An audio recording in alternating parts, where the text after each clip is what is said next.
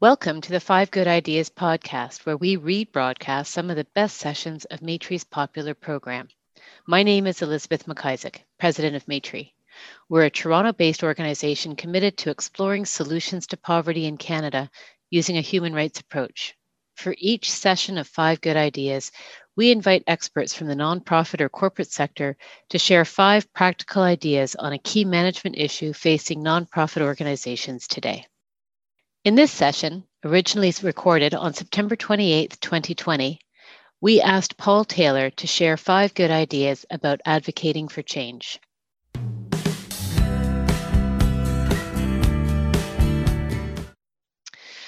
I'd like to begin today's session by acknowledging the land where we live and work and recognizing our responsibilities and relationships where we are. As we are meeting and connecting virtually today, I encourage you to acknowledge the place you occupy. I am, and Maitre is, on the historical territory of the Huron-Wendat, Petun, Seneca, and most recently the Mississaugas of the New Credit Indigenous peoples. Territory that is covered by the Dish with One Spoon Wampum Belt Covenant, an agreement between the Haudenosaunee and the Ojibwe and allied nations to peaceably share and care for the lands and resources around the Great Lakes. Today, many of us are seeing the need to create a better world, one that is more just, equitable, and sustainable. COVID-19 has caused us to ask a lot of questions about how we can build back better. It's a moment that has the potential to be profoundly transformative. In this 5 Good Ideas session, Paul Taylor will talk about his own experience in advocating for change and present his 5 good ideas for you to use in your own work. Paul is the Executive Director of Food Share Toronto and a lifelong anti-poverty activist. Growing up materially poor in Toronto, Paul has used his own experience to fuel a career focused not only on helping others, but dismantling the beliefs and systems that lead to poverty and food insecurity, including colonialism, capitalism, white supremacy, and patriarchal structures. For full details about today's session, please download the handout. We've put that link in the chat box as well. On the handout, you will also find today's 5 good ideas and resources and a bit more about Paul and about Food Share. So please, let's welcome Paul and over to him. Good afternoon, everyone. I thank you, Elizabeth. I've watched some of these 5 Good Ideas presentations in the past, and every time I've watched them, I've always been blown away. So I never imagined that I'd be doing one myself. So I have to say it's a real honor to be here with you today. And I hope some of what I share is useful to you in your life and useful to you in your work. And again, thank you to Elizabeth and the team at the Maitre Foundation for today's invitation. This is, I'm really excited, and I hope you are as well. So I'll dive right in. As Elizabeth spoke to, we're in the middle of some really uncertain times, and I hope that everyone viewing today is in good health and that the same is true for your loved ones. While things may be uncertain and challenging, I think advocating for a more just world is more important now than ever. This experience that we're all going through together will be transformative, but I think it's up to us to ensure that human rights, like the economic and cultural and social rights that Elizabeth spoke about, are front and center, whether it's the rights of Indigenous peoples, whether it's our right to food, our right to housing, our right not to be killed by the police. It's becoming more and more clear that human rights must be at the forefront of how we navigate the pandemic, as well as how we recover from it. So before I kind of dive into the meat and potatoes of what I'm going to be sharing with you today, I also want to acknowledge that I'm on the traditional territory of the Wendat, the Haudenosaunee, the Anishinaabeg, and the Mississaugas of the Credit. I try my best, to think about the role that I can play in advancing reconciliation every time I hear a land acknowledgement and upholding the rights of Indigenous peoples, whether it's calling for the long-awaited action plan in response to the report on murdered missing Indigenous women and girls and Two-Spirited folks, or demanding that our government prioritize something as simple as access to clean drinking water. These are some of the things that I reflect on, and as a Black person on Turtle Island, I see the struggle for Black liberation as linked to Indigenous sovereignty in important ways. It's my ancestors, stolen people, that were forced to farm on largely stolen land. So I will continue to resist colonization, the genocide of Indigenous peoples, and white supremacy in solidarity with Indigenous peoples. You know, most of the statements, I think, following land acknowledgements, I recognize don't always seem to, connect the struggle for Indigenous sovereignty and Black liberation. You know, many conclude with speaking about the role that we have as settlers in advancing reconciliation. And each and every time I hear that, I just want to scream, but I'm not a settler. And assuming that I am, and is an example, I think, of the erasure of Black people and the Black experience and the role that we've played on Turtle Island. My ancestors were forcibly removed from their homes and communities as part of the transatlantic slave trade. So today and every day, I also want to acknowledge those who are on this land as a result of the brutal and horrific enslavement and forced migration of our ancestors. As I thought about what I would share with you today, I found myself thinking about the roots of my advocacy journey. And I really quite quickly realized that it's a journey that started long before I was even born. Actually, there's no way that I'd be doing any of the things that I do, including my work at FoodShare, if it wasn't for three brilliant and beautiful Black women that I'd like to introduce you to. The first is Rebecca Thompson, my maternal great-grandmother, who was a fierce and strong-willed Black woman. I have the only picture of her that exists. It's incredibly important to me, and I look at it often. You know, as the great-granddaughter of slaves, the value of her freedom was instilled pretty much since birth. And she was really focused on doing everything she could to create the best lives that she possibly could for her family. She taught her children about how important it was to live our lives right up until the day we die. She lived a life full of laughter, joy, and of course, in my family, good food, very important. I wished I had the chance to eat alongside her at her dinner table. Maisie Olivia Baker Burt is someone else that I'd like to introduce you to. She is my maternal grandmother. She raised three daughters with the very little that she had. Despite being materially poor, she was committed to making sure that every child in the community had food to eat. You know, she would often say that our future begins with children that are fed, that are strong, and that are learning all they can in school. So she was famous for her food. My mother tells me these stories of the long lunchtime lineup up front of her house, a lineup of children eagerly awaiting a taste of what my grandmother had prepared that day. Now, she died in St. Kitts 27 years ago, and I was fortunate enough to be able to go to her funeral and met many of the children who are now adults that used to line up to taste the magic that was in her pot. If you've heard me speak before, you've likely heard me speak about Bernadine Naomi Taylor, my mom. As a single mom, she raised two Black boys in this city, just off of Lansdowne in the West End. And doing so meant that she raised us while consistently pushing back against the low expectations bestowed upon Black boys. Instead, what she inspired was creativity, curiosity, and she always told my brother and I that we could and will achieve anything we set our minds to. She would say, "It's up to you to make your wildest dreams come true, Paul." These women are why I'm here. They're a large part of why I do the work that I do. They're why I believe that my wild dream of a more just society is possible. I've introduced you to these amazing women for a few reasons. One, we live in a society that rarely recognizes and values the labor and contributions of Black women. Black women are the backbone of our communities, communities that have been starved of material resources, but somehow they do what they can to lift us up and hold us together. Speaking about the people that came before me, especially the Black women that came before me, is also about taking up space differently. It's about challenging a patriarchal and colonial mindset that focuses on the success of an individual. And who are we kidding? It's most often men. So I find great strength and focus in locating myself in something so much more powerful than my job, my work experience, or my title, or even my organizing. I am the generations before me, and that makes me really proud. Before I dive into the ideas I want to share with you, I just want to take a moment to acknowledge all of the women of color that are doing incredible and important, but often uncelebrated work to keep our communities alive and thriving. I remember when I was a kid, we didn't have food. My mother turned to her network of women of color that would lend her money or drop off delicious homemade food. I'm not sure what we would have done without them. And that takes me to my first idea.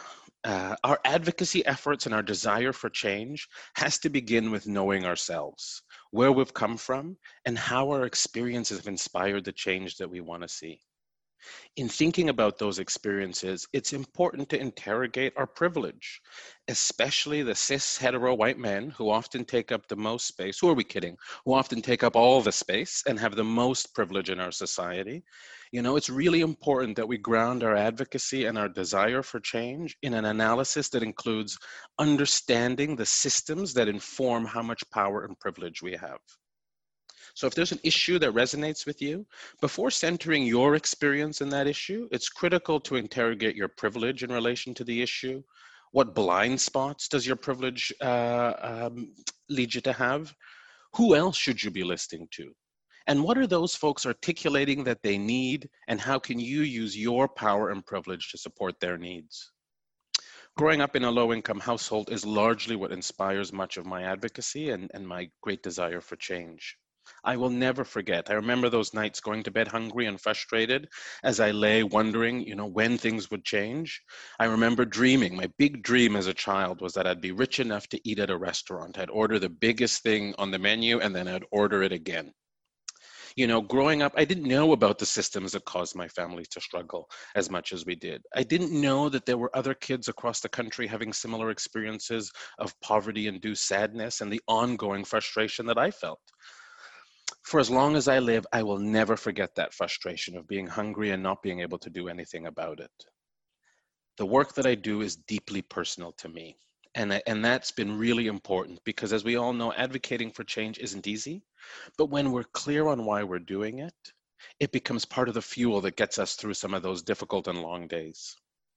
I'm going to move to my next idea, and it's on what we consider advocacy or advancing change. Often when we think about advocacy or advancing change, we think about big policy change. Right now, conversations around things like a basic income. Not too long ago, conversations around increasing minimum wage, and always a conversation on building more affordable housing. Now, those things, and when we win at those things, are all important, but they're not the be-all and end-all when it comes to advocating for change. There are a lot of other things that have a real impact on people's lives. And what we or you might consider as something little can be super significant and important and have a real tangible impact on someone's life. I'll give you an example. I was involved in some organizing that brought folks in a community together to talk about issues affecting their lives. But I think even more importantly, we talked about what are the issues that you're willing to work on addressing. And I think that's important because often the best advocates are those who are most affected by the issue. It was an example, though, of organizing built on relationships. What we did is we prioritized and built into how we organize, making time for people to get to know each other. So it wasn't transactional, will you get involved? It wasn't a phone call saying, will you get involved in this issue? There wasn't an email that went out that said, will you sign on to this letter that we're writing to the government? It was, let's get to know each other. Let's get to know what matters to you. And I think it's really crucial that we didn't start with an issue. I've seen so much energy go into bringing people together around an issue, but when the issue is gone, often so too are the relationships and all that was built around that organizing. So when we ground our organizing in relationship building and listening, we are much more likely to uncover things that we might have missed. For the group that I was talking about originally, this was when I was living in Vancouver. And the issue that we uncovered through listening and building relationships, the issue was around the time that the first bus arrived at a bus stop. There wasn't a bus that came early enough to get folks to their work at a local factory. So often what people were doing is they were sharing cabs, pooling in a cab ride to get to work, or they were simply risking being fired for coming to work late. So in working with those factory workers and folks in the community who depended on the income of the factory workers, we arranged meetings with reps from the Transit Authority where they told their stories about their fears about being fired, how much money they were spending on cabs, all to get to a low-wage job, and the impact that an earlier bus would have on their lives. 2 months later, the Transit Authority introduced an earlier bus, which, as you can imagine, had a pretty big impact on the lives of these folks. So it's really important for us to remember that advocacy isn't always the big public policy. It can be about building relationships, listening, and collectively working on the things that matter to those involved. These are the things that many might view as little things, but how can we expect, and I think this is a tension that I bump up against often in a lot of organizing spaces that I'm involved in. There's this expectation that folks will be engaged with some of the big issues, but how can we expect people to engage with working on bigger issues if we still haven't sorted the little things that are having a big impact on their lives? These are folks that are often have been made to struggle the most, and I think it's really important for us to recognize that if we can't show that change is possible at the micro level, it's really hard to believe that change is possible at the macro level.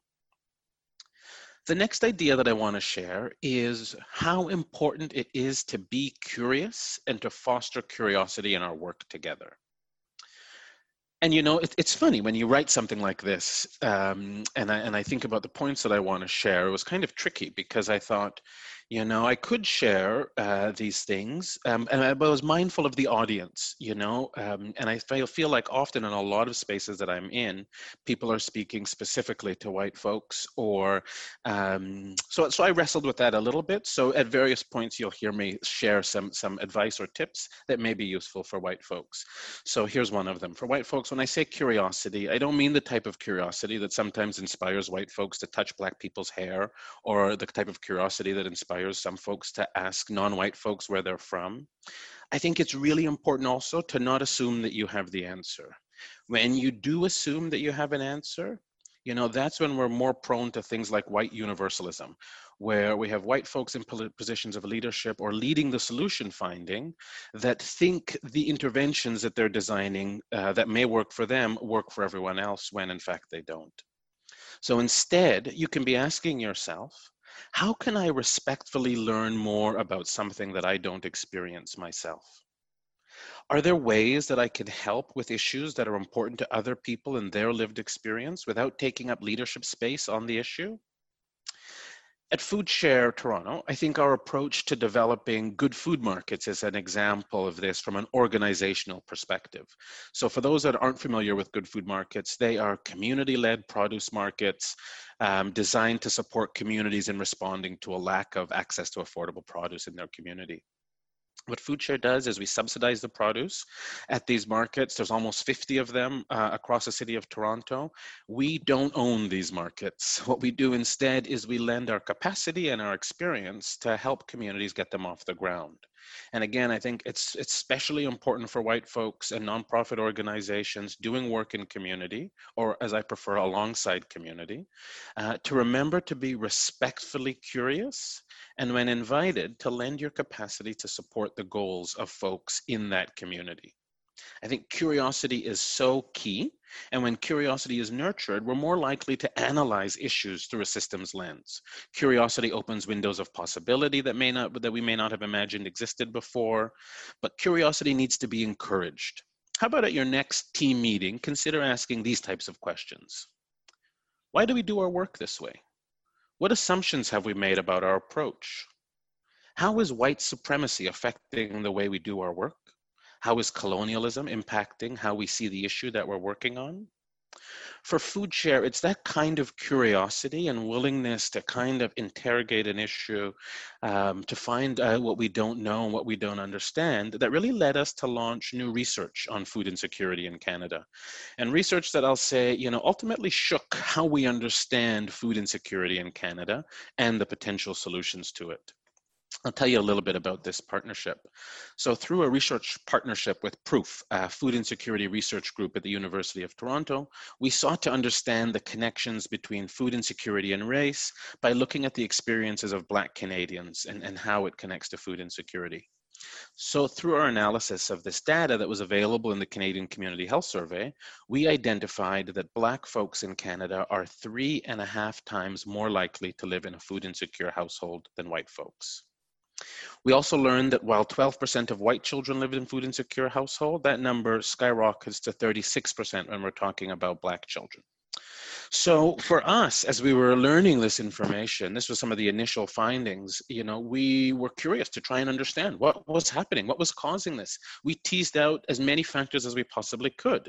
And when I say it challenged what we understood about food insecurity, this is what I mean. So for example, When we look at data aggregately around food insecurity, we know that if someone is an immigrant, if someone lives in a single-parent household, they're more likely to be a low-income household. We know that if someone owns a home, they're less likely to be food insecure. And we also know that seniors, once they get to that age where they have access, in essence, to a basic income through the guaranteed income supplement and old age security and their own retirement income, that we see food insecurity levels decrease. This research shook all of that. For Black folks, it didn't matter whether someone was born in Canada or abroad, the prevalence remained high. It didn't matter whether or not the household was headed by a single parent or two parents, the prevalence remained high. Around home ownership, we found that the percentage of Black homeowners that were food insecure was just about equal, 14 and a bit, equal to the percentage of white renters that were food insecure, 14 and a bit percent. We looked at seniors, talked about how when folks become a senior, their level of food insecurity decreases. Doesn't happen for Black folks. So I think this curiosity helped us to cement the significance of challenging anti-Black racism as part of tackling food insecurity in this country. I've been asked this question when I talk about this research, what is the cause of it? What accounts for the variance? And before anyone asks me today, I will say it is one thing. It is the prevalence of anti-Black racism in every single one of our institutions and systems, and white supremacy. That's exactly what it is. And until we commit to kind of challenging anti-Black racism as part of tackling food insecurity in this country, we'll never get to the solutions that we hope for. My next idea when it comes to advocating for change is about recognizing the obstacles we face along the way. So for example, in trying to address issues like food insecurity in this country, we face some pretty big barriers. I think one of the biggest is that in Canada, food charity has been constructed as our default response to poverty and food insecurity. So what we've done is we've made poverty and food insecurity an issue for charity to solve, not one of basic human rights, or an issue that needs to be addressed at its root through effective public policy. So in recognizing that obstacle or that barrier, what we have to do then is we have to embed overcoming that barrier in our approach to advocating for the change that we want to see. So as a result, it's not uncommon to hear folks from FoodShare and other organizations, including other food organizations, talking about how absurd it is to expect food charity to solve issues like poverty and food insecurity when we know these are issues about income. We try to do this work honestly and boldly, I can't remember how long ago it was, but I wrote an op-ed in the Toronto Star that talked about how we can't let charity be the reason that governments turn a blind eye to actually addressing poverty and food insecurity.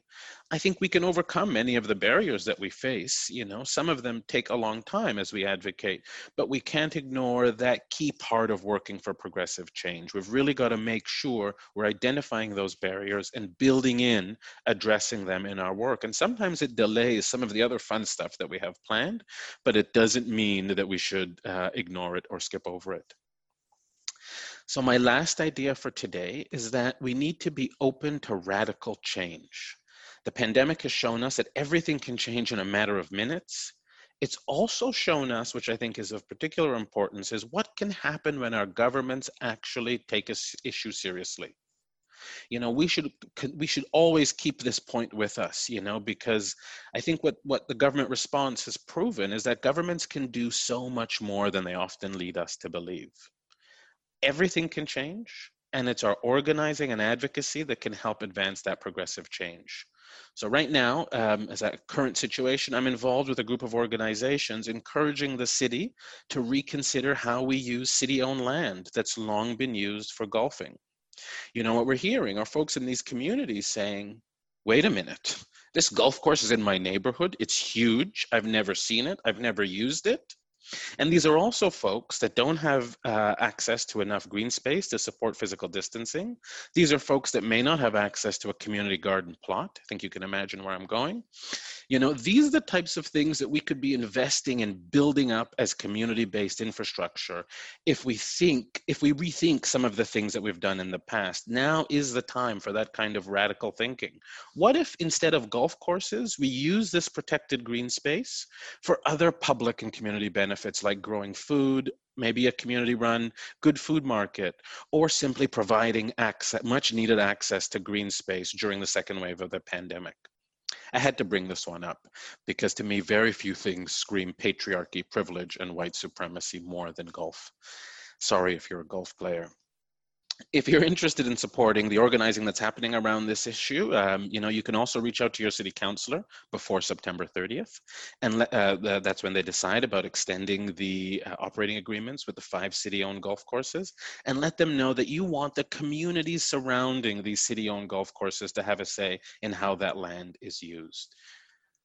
Radical change is absolutely possible. The city could transform these golf courses to something very different, something that more folks in the community can participate in and benefit from. Surely the funding to support the community's vision could come from maybe some other big expense lines on the city budget. I don't know, maybe the police budget, just saying. I'm going to end with a reminder to embrace radical possibilities, be bold, dream in color, and never forget what my mother taught me all those years ago. We can and will make our wildest dreams come true. Thank you. Thank you, Paul. So wonderful that you began and closed with your mother and the women that help ground you. And I think that was such a good place to begin. What grounds us, what gives us our identity. We have a number of people putting questions and commentary in the chat room. I'm going to ask you to put it into the Q&A box so that I can pick it up. I want to start actually, Paul, and it's a question that was in the chat box and also one that we received elsewhere, which was how do you what do you do when you meet resistance within the organization as you try to advance change, where you're working in an organization and that's where the first part of the struggle begins? Do you have advice or thoughts about that sort of starting place of advocacy? Absolutely. I think one of the things that I do when I'm considering where I might lend my labor, when I'm looking to find a new job, I think about, I assess and think about whether or not the organization is ready for me, whether the organization is ready for curiosity. And in my experience, sometimes I found that organizations aren't. So I say, I'm sorry, but I'm not going to work here. And I think because it can be so harmful for us, you know, when we're doing this work because we're feel compelled because of bigger change that we want to see, and we just face resistance within our own organization every day. I think there are times where we have to just walk away and say, you know what, this organization is not for me.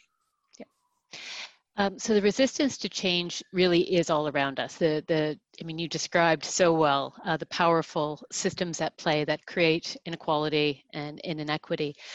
One of the questions that we have is how do we push for change in an area where governments have shown little or no interest, or there's no political gain? And I think, you know, at the beginning of the pandemic, I think we saw a fair amount of openness of government. We could kind of, and that sort of opportunity for transformation, but increasingly we're getting back to the business as usual, and some of the challenges of ideas perhaps landing on deaf ears or doors not being open.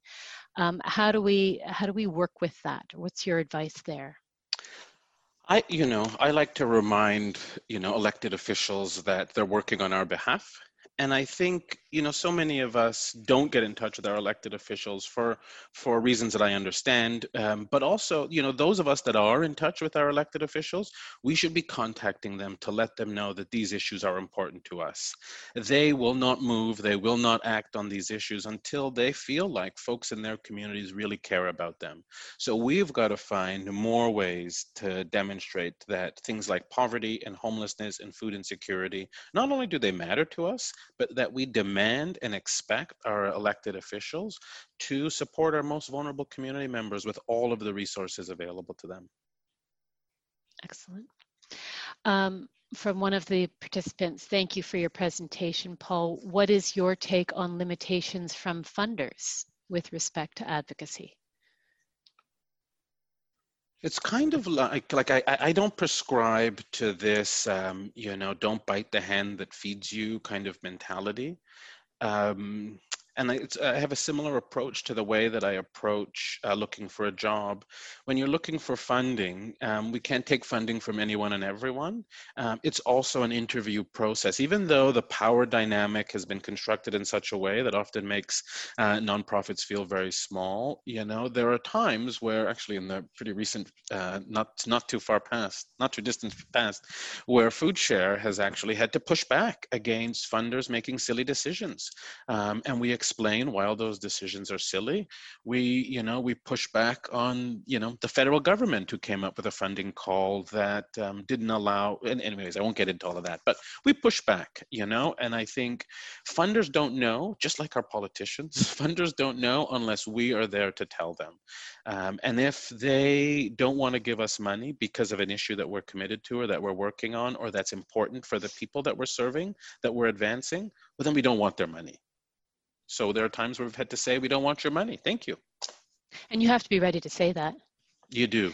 And I think you also have to be prepared to get into a real conversation and challenge and get them into a place of being curious and deepening their understanding and to be a better funder and to engage more authentically in the work. And that's, it shouldn't be part of the work, but it is part of the work. Yeah, and I think we have to engage with them with that same openness and generosity, perhaps, and expect that they're willing to engage in a conversation about what might be problematic. Totally. Yeah. I wonder what advice, and this is a question I like because it's a question that we deal with at Maitrey Policy School, and it's what advice do you have for a group that wants to go from making a point to making a difference, and maybe just sort of get into that distinction a little bit, and then how do you move from that, making a point to impacting?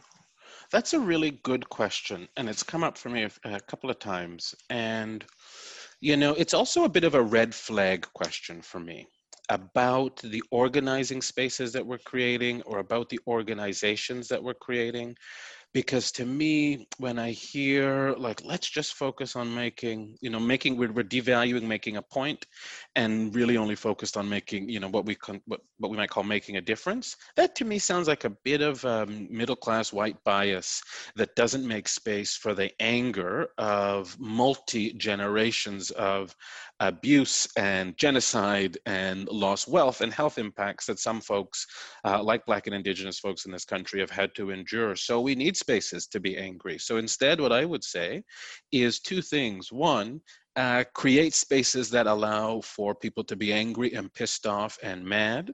And also, those folks that are often involved in looking to make a difference are looking for things like policy windows and that sort of thing. I think we need people who are upset and who are making a point to push those folks who are in those rooms negotiating with bureaucrats and politicians around a policy window to go as far as possible. So those would be my two takeaways from that. I like that. Reframe it. To the question room. Here's an interesting question. Is it time for a political party, federal or provincial, made up of BIPOC candidates? What do you think? That's a good question. I think there are parties out there. There are parties that have BIPOC candidates. They could do a whole lot better. I don't prescribe to the assumption that just because someone is Black, Indigenous, or a person of color, it doesn't necessarily mean that they're progressive. So what I'm interested in is making sure that we have BIPOC folks that are progressive in positions of leadership in every space possible. You want to create a new party, and let's make sure that those BIPOC folks leading that party, involved in that party, are people who are progressive and who want to advance the types of change that we know is possible that so many of us in the sector are working on. Great. Another question from the question room. Often the go-to is to send an email to an elected official, a city councillor, an MP, an MPP. When is this effective? What are the other effective actions we can encourage supporters to show support and affect change? And which moments call on which actions? That's a good question. I think that's a deeply personal, question. I think a lot of it often depends on how much you have to lose in situations, So some of us, maybe with less to lose, might be okay with doing something that doesn't, that isn't urgent. We send a letter to a city councillor or what have you. They put it in a stack and they figure out this many people care about this issue. I'm not sure how that works, but I've seen some great organizing happen where people have said there are going to be no evictions today, and we've had groups of activists and low-income renters block the sheriff from being able to evict folks. That gets a whole lot of attention on an issue where there may not have been a lot of media attention, which allows more people to engage with the issue. So it really depends on, I think, where you're at with the issue and who you are, because I think sometimes too in our organizing, if we're building broad coalitions, there are some folks that might be able to take more risk. There's some folks with more power. So I think what's important when you're bringing folks together is to do a little bit of that assessment and think about who can show up here and who can show up there, so that we're covering a wider array of opportunities to advocate. I've got some specific questions on food security and some of the work that's happening in the city. Here is one. Food Share made the news the other day about the Flemo farm becoming operational in the fall of 2021. Could Mr. Taylor please let us know what kind of bureaucracy you're dealing with? The community needs the food yesterday. What's going on? Oh my goodness, we need another webinar for that. Try dealing with the city bureaucracy. The Flemo farm is a project where, Food Share is, a lot about looking at underutilized public space and how can we transform that space to better serve the needs of the community. Kind of like golf courses, but we've been doing this work around hydro corridors. We've looked at school fields. There is so much bureaucracy when it comes to working with large institutions. We're ready to go. We've been ready to go for a long time. The community is ready to go, and the community wants to be growing. I think the one thing that I won't necessarily blame the bureaucracy for is the pandemic. That I think the pandemic has really, for all of the sites that we work with community to grow food on, has really caused us to kind of pivot in this year and do things a little bit differently. So another question sort of along the lines of public space or looking at the space that we now have available. Has any thought been given to using empty office space for hydroponic farms? I'm sure it has. There are so many organizations across creative thinking. Exactly, that are curious across the country. It hasn't been something that we are necessarily thinking about at this moment, but I can guarantee that there are organizations that either have been thinking about it or after that question came in, there's a whole bunch of research that's going to go into that. So thank you for asking that question. Here's a question, and I think this represents a number of the people that often come to our 5 Good Ideas sessions. This person says, I'm a frontline worker in a nonprofit organization. It's been an uphill battle to get my organization to prioritize the communities we serve over our donors. My question is, what can I do to help us move from a charity model towards a community building and a rights-based approach? I love that question. Yeah, so it's kind of connected to what I was saying earlier. Yeah. It really depends on whether or not that organization is ready. It also depends on whether or not you feel like you have the energy and the support to be able to try and push that organization. And we know that especially for Black women working in these spaces, pushing an organization to do better is often met with hostility.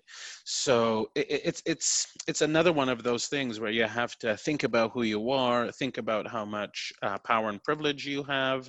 But one thing I would encourage anyone looking to advance change in an organization is that you start talking with folks. You start being curious, seize those opportunities over lunch, on a walk together or whatever it is, to ask the types of questions and inspire the kind of thinking that will kind of help inspire that appetite for more progressive change and moving a little bit more upstream. Yeah, being deliberate about it.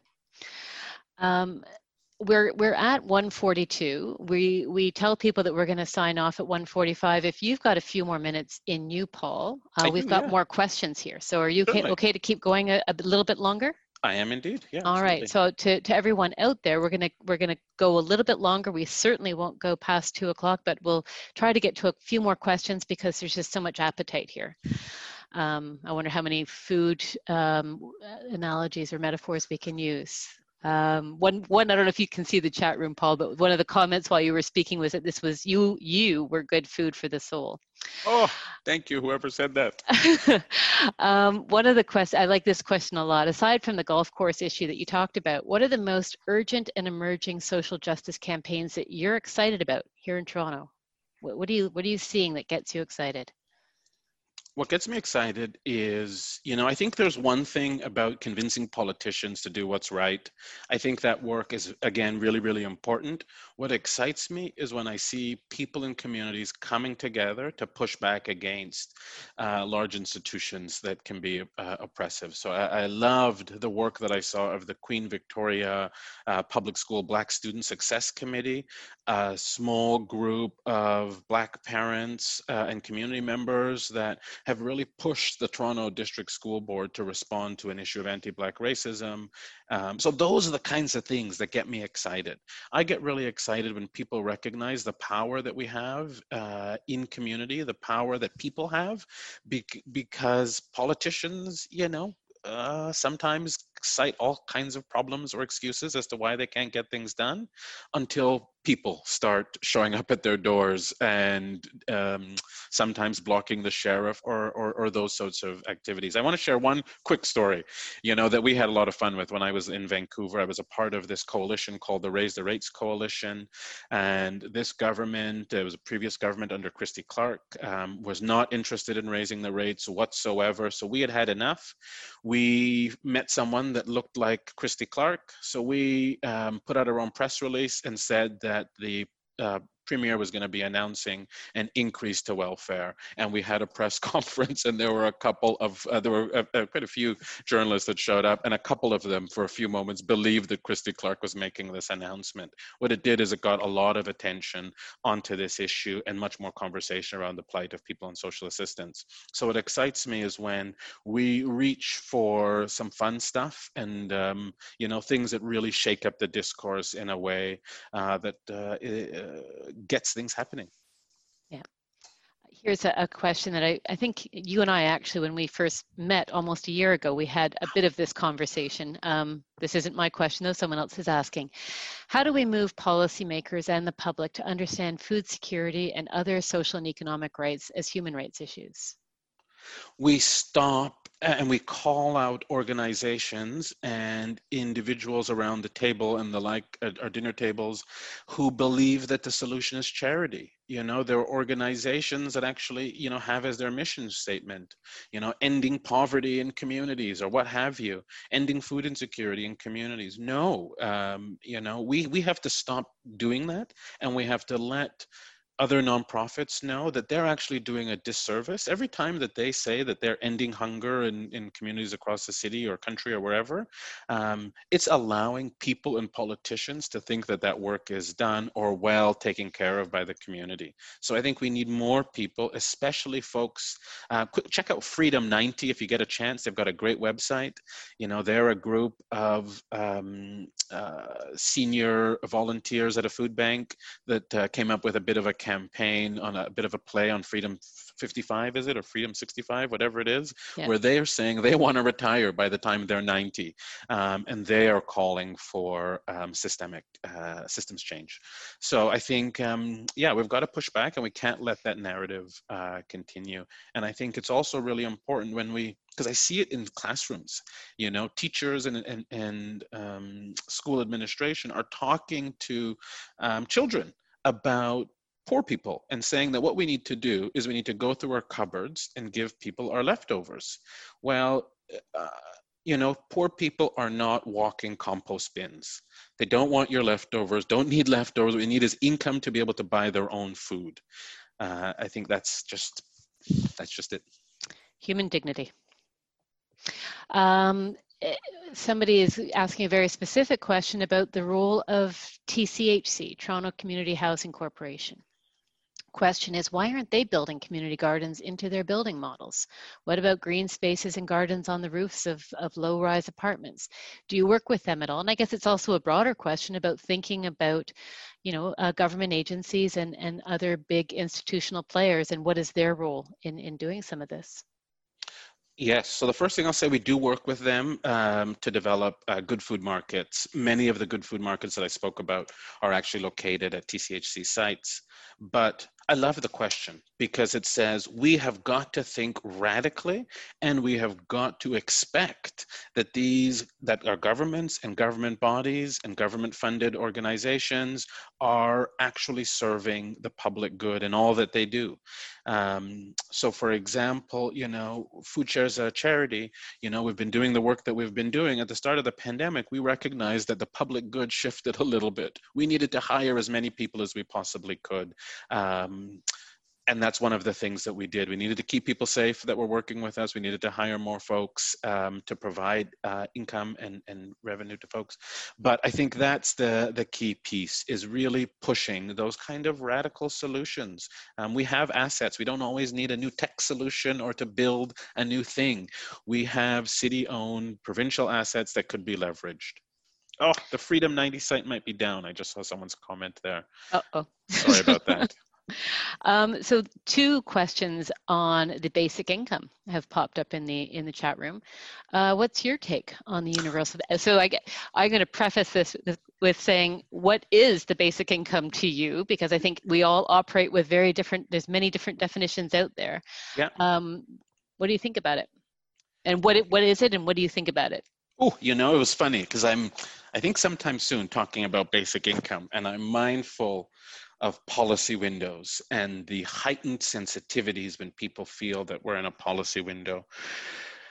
I think basic income is really, I think of basic income as an income floor. So I don't, I prefer to use the language of an income floor in this country. But I think what I see happening is people getting excited about this policy, which I think has some potential, but policies don't exist in a vacuum. So I think there are a couple of things that we need to be thinking about when it comes to basic income. First and foremost is, who's at the table advocating for basic income? Is it potentially a reflection of white supremacy? Because basic income is a go-forward intervention. Who has the privilege to come up with go-forward interventions? Well, people who haven't, like I said earlier, suffered generations of lost wealth, health impacts, all kinds of things. So I think in addition to a go-forward intervention like the basic income or like an income floor, we need to be talking about restitution, perhaps in the form of reparations. And the other thing I would add is that, again, a policy doesn't exist in a vacuum. So I think we need to talk about human rights. And I think in a country as wealthy as this one, we should each expect that we should have the food that we need and housing and all of those pieces.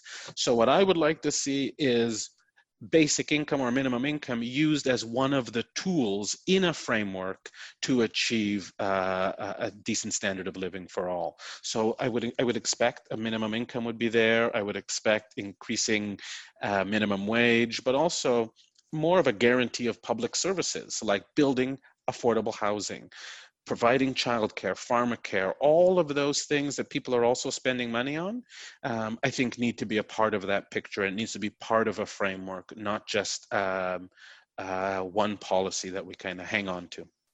Yeah. I also think, if I add one more thing, is that basic income will, yes, help take people who are in severe poverty, potentially out of poverty. A basic income does nothing to address anti-Black racism, anti-indigeneity, and the inability to access leadership positions in businesses and organizations and government. So we don't have a silver bullet. No, but I think it's part of the tool belt. It's part of the tools, yeah.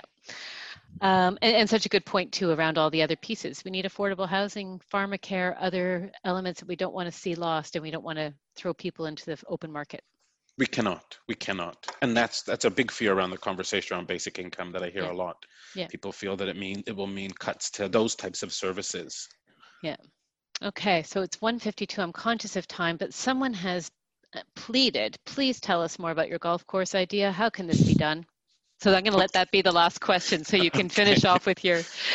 So we're working with quite a few organizations. I think the Toronto Environmental Alliance, they have, I think it's on their website, but they have a great tool, one of those kind of email your city councillor tools that makes it really easy. The big piece is get in touch with your city councillor, encourage folks in your network to get in touch with your city councillor. The council meeting is on September 30th. They will decide whether or not they should extend the operating agreement for the 5 city-run golf courses for another 2 years. And I think what we're saying is folks in those communities where those golf courses exist need to have a say in what happens there. So please encourage your city councilor to do so. Feel free to reach out. You know, I'm on social media at all the things, Paul Taylor TO. Feel free to reach out and I can help connect you if your organization is interested in getting involved in moving this forward. Ooh, and I think Milana is sharing the link for the e-petition. Thank you, Milana. Milana is one of the folks who is really working hard to get city councillors to pay attention to this. So I'm gonna squeeze in another question because there's a love fest going on here, Paul. It's great. Oh, Food Share is amazing, and your leadership has enabled so many of us in communities through your support platform partnerships.